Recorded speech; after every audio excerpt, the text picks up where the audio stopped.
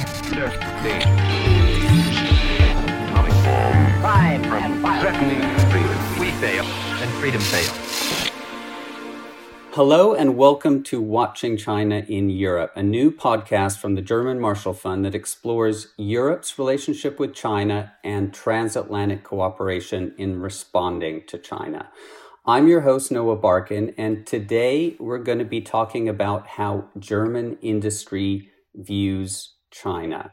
We know that a number of big German companies, notably car makers like Volkswagen, BMW, Daimler, have become increasingly dependent on the Chinese market over the past decade. But at the same time, other German firms have been souring on China. And this led the BDI, the Federation of German Industries, to put out a policy paper 2 years ago that was critical of certain developments in the Chinese market and of how European governments were responding to China's growing economic clout. In recent months, we've seen the EU clinch a preliminary investment agreement with China, and we've seen just in the past weeks a very strong, some would say disproportionate reaction from Beijing to sanctions imposed by the EU in response to China's crackdown on its Muslim minority in Xinjiang. To talk through all of this, I'm very pleased to have Wolfgang Niedermark as my guest today. Wolfgang is a member of the executive board of the BDI, and he has extensive experience representing German business interests in Asia. Before joining the BDI last October, Wolfgang was head of the German Chamber of Commerce in Hong Kong. And before that, he worked for roughly a decade at the German chemicals giant BASF as director for Asia-Pacific Affairs and as the head of the company's Berlin office. So there are very few people out there that are better placed to discuss the role of German industry in China. Thanks for joining me, Wolfgang. Thanks for having me, Noah. So first of all, I want to step back a bit and talk about how German industry views China.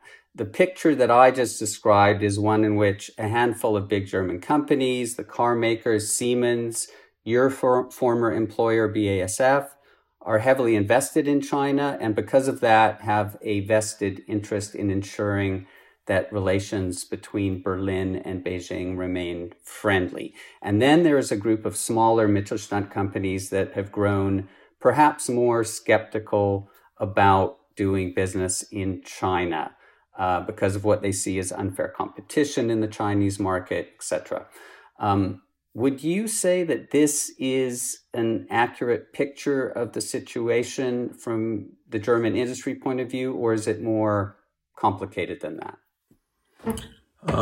It's definitely more complicated. Yes, of course, the usual top 5 or top 10 companies, and you have mentioned already some of them, they are always in the limelight if we talk about the German industry's view on China. But actually, the distinction between the big ones and the SMEs is not good enough to describe the situation because many of the SMEs have similar issues with China.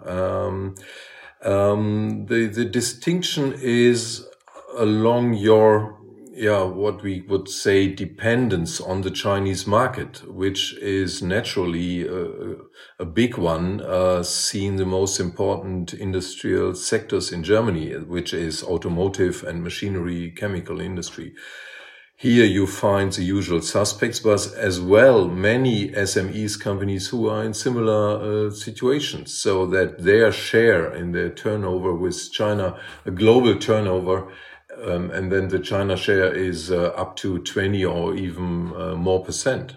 And you find these companies in machinery, as I said, or for example, construction companies, offering special services and technologies in, for example, tunneling, and you know which company I'm talking about. So it's more complicated. The problematic situation, which we will be talking later, is not affecting the big ones only.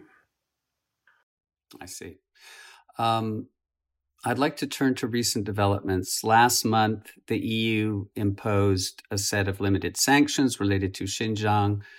China's response was quite strong. As I said earlier, it sanctioned parliamentarians from the EU and several member states, academics, research institutions like MERIX, a Berlin think tank that the BDI has worked with on occasion. We've also seen Western companies like H&M, Nike, Adidas hit by consumer boycotts in China because they've expressed concern about what is happening in Xinjiang. This obviously puts businesses in a quandary. And is it fair to say that the BDI and its members are very concerned about the current situation, what we've seen in the past few weeks?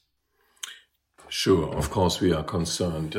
This is part of an escalation we've been observing for long already.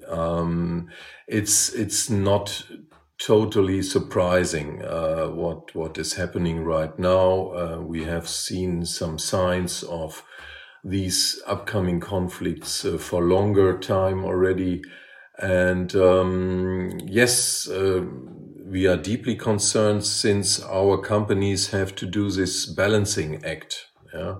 What you described, if they speak out on certain issues, which they definitely stand for, especially if you read the code of conducts and the vision and mission statements of our companies. Of course, there are some problems concerning the human rights situation and civil rights situation in parts of China. Or China generally. And so they have to do this balancing act, speaking out and addressing the issues. On the other hand, they want to stay in touch and cooperate with the Chinese partners. And this is, I wouldn't call it a catch-22 situation. It's a balancing act, and balancing is always difficult. But it's possible, and that's important. It's not so serious that you cannot escape from this situation. We have good examples where huge German corporations or SMEs, family-owned business, are outspoken on the problems in China and still are respected partners in China. Would you, I mean, you said that you see this as a sort of an escalation, and this is something that has been developing for some time. Do you think what we've seen over the past few weeks, are we entering new territory for Western businesses in China? We obviously the geopolitical tensions have been rising for a number of years now. The Trump administration pushed a sort of decoupling narrative. China is promoting its more self-reliance, this dual circulation strategy.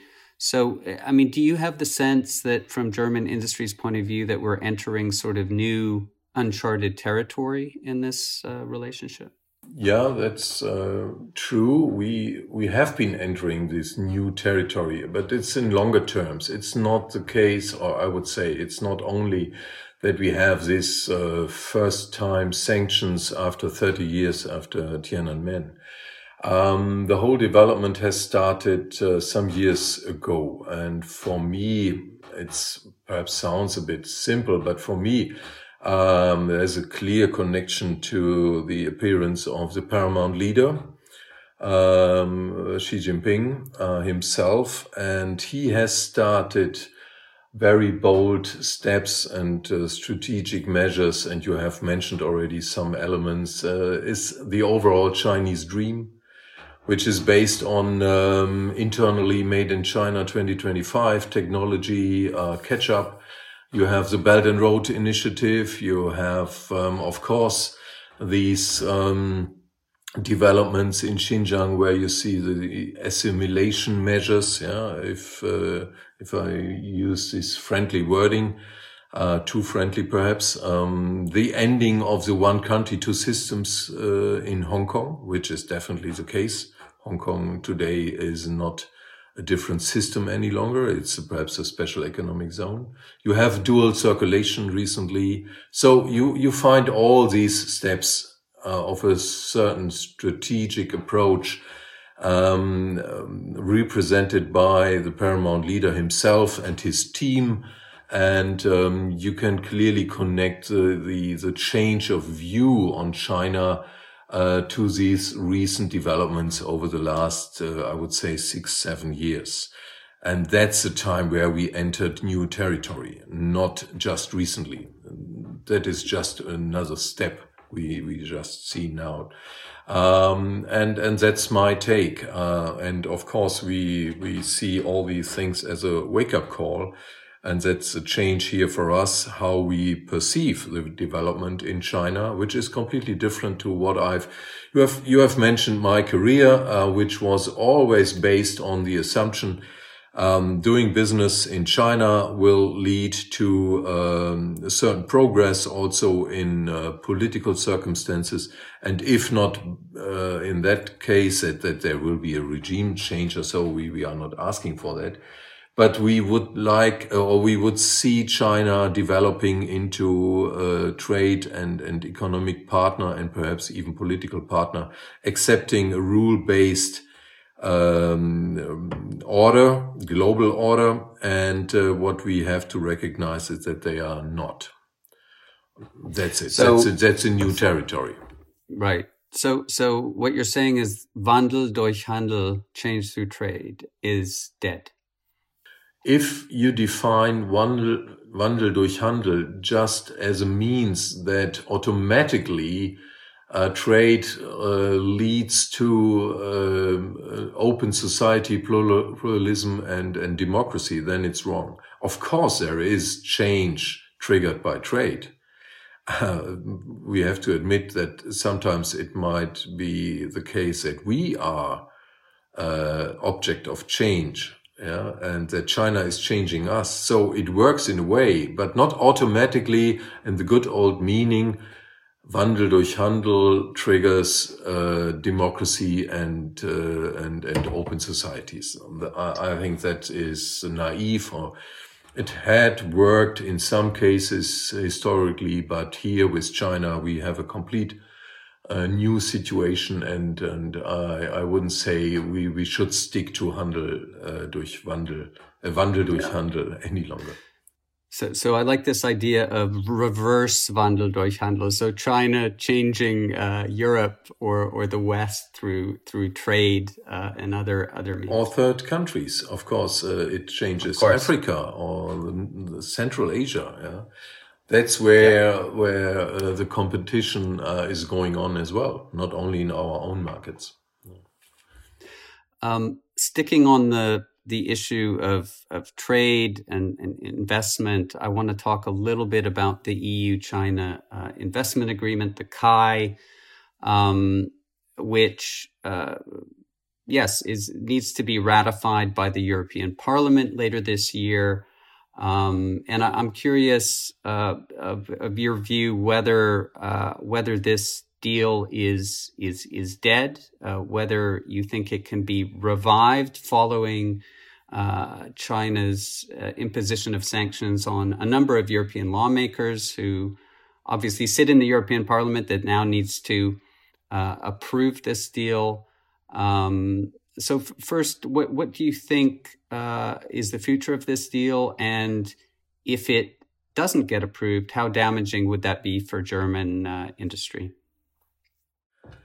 Yeah, it's quite complicated with CAI. Of course, there has been a long-term negotiation period. And after 7 years, then there was a rush all of a sudden, although everybody has told us from the European negotiating side that we would prefer to have some substance before speed. In the end, it was only speed. And so our applause was relatively limited since we see really some deficits in the substance. But we would still think it's the glass is half full. It's a smaller piece, on our way to have a rule-based cooperation between China and us. And we are not enthusiastic, but we think it's a good thing to have such an agreement, although it's not even an investment protection agreement. It's of course not a trade agreement. It's just a investment agreement. So we welcome it. Of course, we have a very difficult situation right now, but what I hear from my Brussels partners and the people I talk to there and also in other European countries, that it's not dead yet. There is a certain time frame which is quite long. The ratification is anyway not planned for this year. So there is a chance for de-escalation, and de-escalation perhaps make it possible to find a solution to make CIA happen in the end. Sounds a bit unrealistic these days, where everyone is really bold in his statements, but that's just a necessity of these weeks. Let's see what happens at the end of this year, and if there are signs from China as well, perhaps after they have celebrated their 100-year anniversary of the Communist Party and relax a little bit more, also in the light of the upcoming Olympic Games being a little bit more de-escalating. Let's see what happens. Of course, the other way is also possible, that there is even more pressure on it. And then your question was, how damaging would it be? Actually, not that much, because the CAI does not bring, is not a game changer anyway for us. There are some good progresses. We welcome it, but if we wouldn't have CAI, that would not mean that we have to stop our engagement or could not even invest more in China. That's still feasible. Well, we certainly, European governments seem to be in de-escalation mode.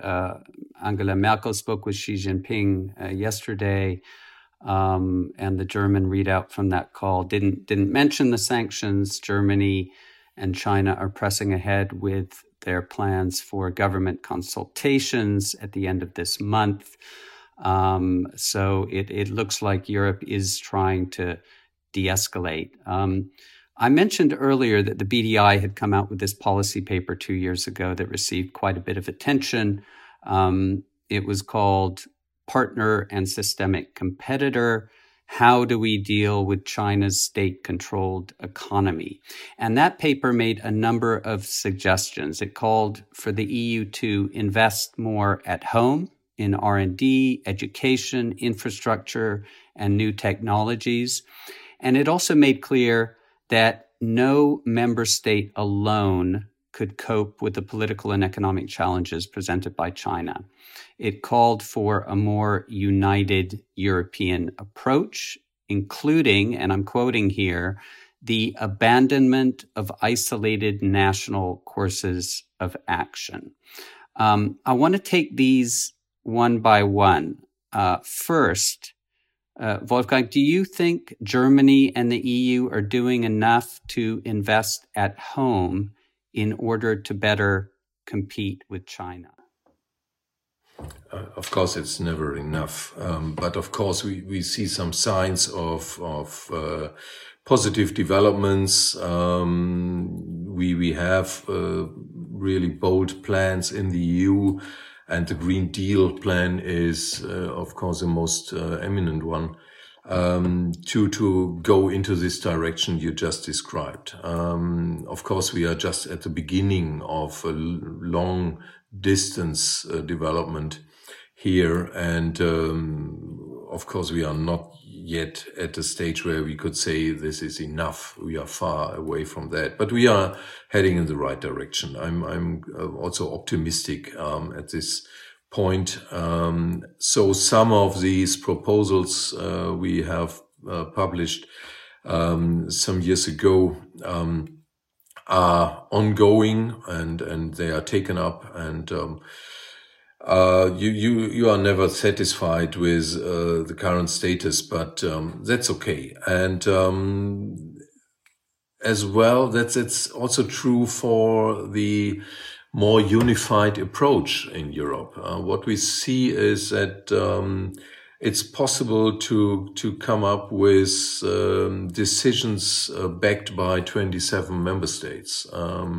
These might be smaller decisions, but there's a whole collection of it. Even in very complicated questions, as you just mentioned, the recent sanctions. That was one of these examples where it's possible to speak with one voice. We also see a certain development that the division, which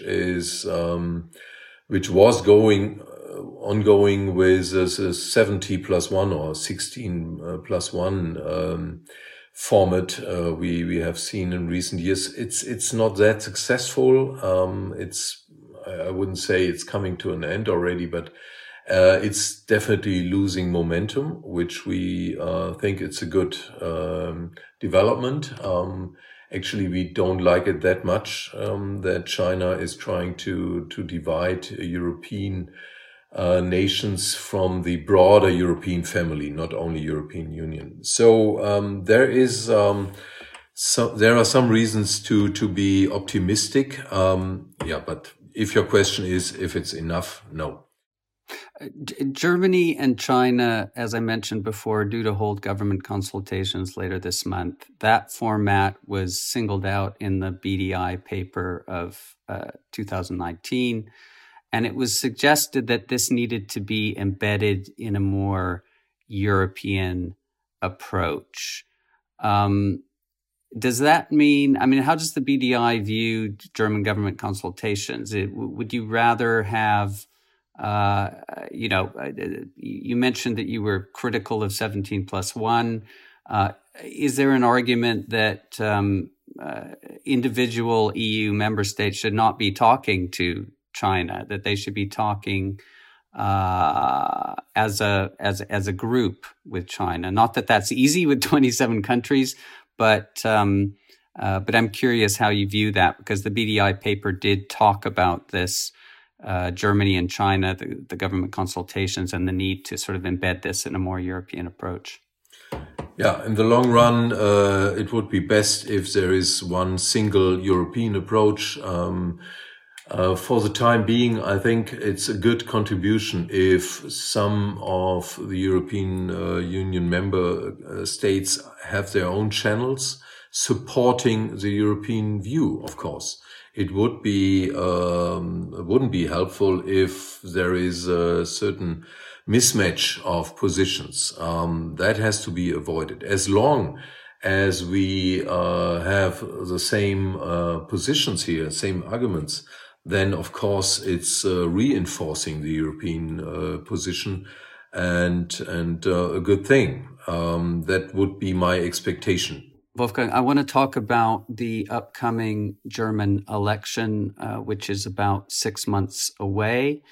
The one certainty, I think, is that Angela Merkel will not be leading the next German government, but there is a lot of uncertainty about who will replace her and what sort of coalition that person is going to be leading. Now, Merkel has stood for a certain kind of China policy, one of engagement and dialogue, refusal to take sides in the US-China competition. I'm curious whether you think we can expect changes in Berlin's approach to China once she leaves, and if there's anything that you'd like to see a new government do differently with regard to China. Perhaps it's good to see the American example. You have a complete different president and style, but the basic problems are still the same, and some of the approaches and strategic measures are still the same, and that similar situation might occur here in Germany. Yes, there will be a new style, but I won't expect a new government not to be interested in engagement and dialogue, as you just described Mrs. Merkel approach. But there will be definitely a new style. And that's to be expected because there are many interesting people and very experienced people from all parties who are vocal and advocating a new style with less Hasenfüßigkeit, which is a strange German word, not easy to translate. It's less cowardice, yeah. And it's introduced by the Green Party leader, Mrs. Göring-Eckardt, and she said, well, of course we want to engage with China, and we want to create a progressive and a positive dialogue, but without being cowardish. And that is a clear, you can clearly see this approach is also popular among some conservative politicians, some social democrats, some liberals. So whatever the coalition might be, the general approach coping with China might be not too different from what we have seen before, but the style will be different. Interesting. I saw that the BDI came out, I think it was yesterday, with a very detailed response to the Greens Party program. And I had a look through that. What was interesting, I thought, was that on China, the BDI seems to agree with many of the Greens Party's proposals in terms of perhaps working more aggressively within Europe to develop a common European approach, and to push back in certain areas. Now, I think the BDI paper that came out was critical of the Greens in other areas, but I thought that was interesting that the BDI and the Greens are pretty much on the same level on China. Yeah, I would agree. And we recently had a meeting with one VIP of the Green Party here internally, and he explicitly mentioned the China paper. And you are right that we have a certain, we share some of our views on China, and let's see. But again, that's not only true for the Green Party. You find examples like Mr. Röttgen, for example, as well, even in the Conservative Party. So it's not exclusive a green element here. Interesting. I have a final question for you, Wolfgang. I want to look 5 years ahead and ask you what you see as the best case scenario for German business in China and the worst case scenario. And your question goes to the industry perspective, I take. That's right. Which is perhaps somehow different in some cases. But the best case is, of course, if we could avoid a continued decoupling.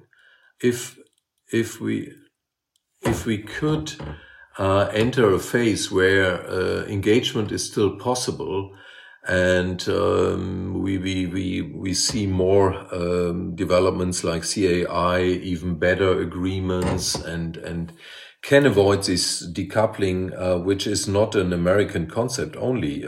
China is playing its role in decoupling as well. And this is definitely the biggest threat. So if we could avoid a total decoupling, which at a certain stage would deserve its name, decoupling, then this is the best scenario. And of course, the answer for the worst is if we reach this point of decoupling, then this will be the worst case scenario, very costly, and then we would not manage the balancing act I've described before. Then we would stop being active in one of the biggest and most attractive markets on the globe. And this would be also very counterproductive when it comes to the biggest challenge of climate change. We have to cooperate with China. And decoupling would also mean that we decouple in climate policy, perhaps. And that would be a disaster. So it depends on the state of decoupling. If we can avoid it, we are happy. Do you believe that one needs to be cooperative with China in order to get it to play ball on climate change, or is the fight against climate change something that is in China's national interests and can be decoupled in a sense from the rest of the relationship? I don't think it's going to be decoupled in that way. Since this is all about technology, it's about industrial cooperation, it's about new markets, and you cannot decouple climate change from, let's say, normal industrial business. It's all interwoven, and the Green Deal is the biggest industrial change progress going on in Europe. And so I don't see any chance to distinguish here between various spheres where we can cooperate and where we cannot. That's not possible. Engagement must be possible with China, otherwise we run into serious problems. But this engagement cannot only happen along Chinese rules. There must be a certain compromise, balancing. We are always coming back to this same point where you have to balance these two challenges. Wolfgang, we're going to end it there. Thank you so much for taking the time to talk to me today about China, which we all know is a very sensitive topic for German companies, especially in the current geopolitical environment. Yeah, thank you for having me here on this podcast, and it's really always very interesting to talk to you, and I really appreciate it. Thanks also to everyone else who is listening in. Don't miss my Watching China in Europe newsletter each month, and stay tuned for more discussions about the Europe-China relationship on the German Marshall Fund's Watching China in Europe podcast in the months ahead.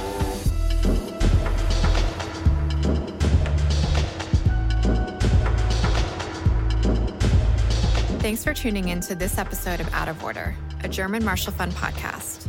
The show is produced by Zachary Tarrant and me, Sydney Simon.